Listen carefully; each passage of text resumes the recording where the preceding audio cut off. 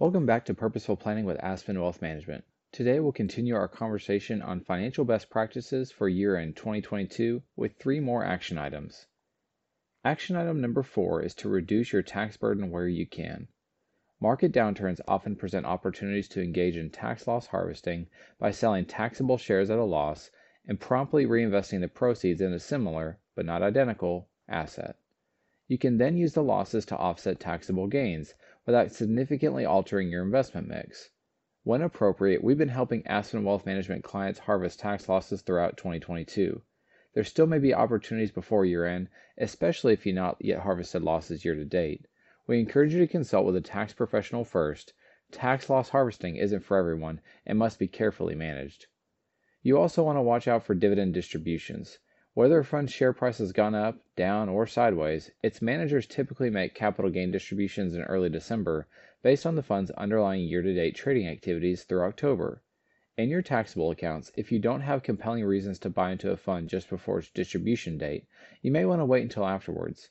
On the flip side, if you're planning to sell a taxable fund anyway, or you're planning to donate a highly appreciated fund to charity, doing so prior to its distribution date might spare you some taxable gains. Our 5th action item is to make sure you and your family have made the most of your healthcare coverage. Take a moment to examine all your benefits. For example, if you have a health savings account, have you funded it for the year? If you have a flexible spending account, have you spent any balance you cannot carry forward? If you've already met your annual deductible, are there additional covered expenses worth including before 2023 resets the meter? If you're eligible for free annual wellness exams or other benefits, have you used them? Last but not least, action item number 6 is to get set for 2023. Year-end can be an ideal time to take stock of where you stand and what you'd like to achieve in the year ahead. Audit your household interests and make note of what's changed and what hasn't. Have you welcomed new family members or bid others farewell? Changed careers or decided to retire? Received financial windfalls or incurred capital losses? Added new hobbies or encountered personal setbacks?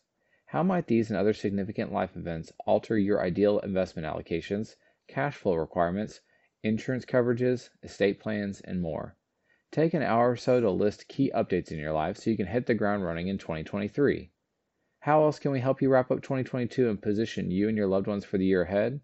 Whether it's helping you manage your investment portfolio, optimizing your tax planning, considering your cash reserves, weighing insurance offerings, or assessing any other components that contribute to your financial well-being, we stand ready to assist today and throughout the years ahead.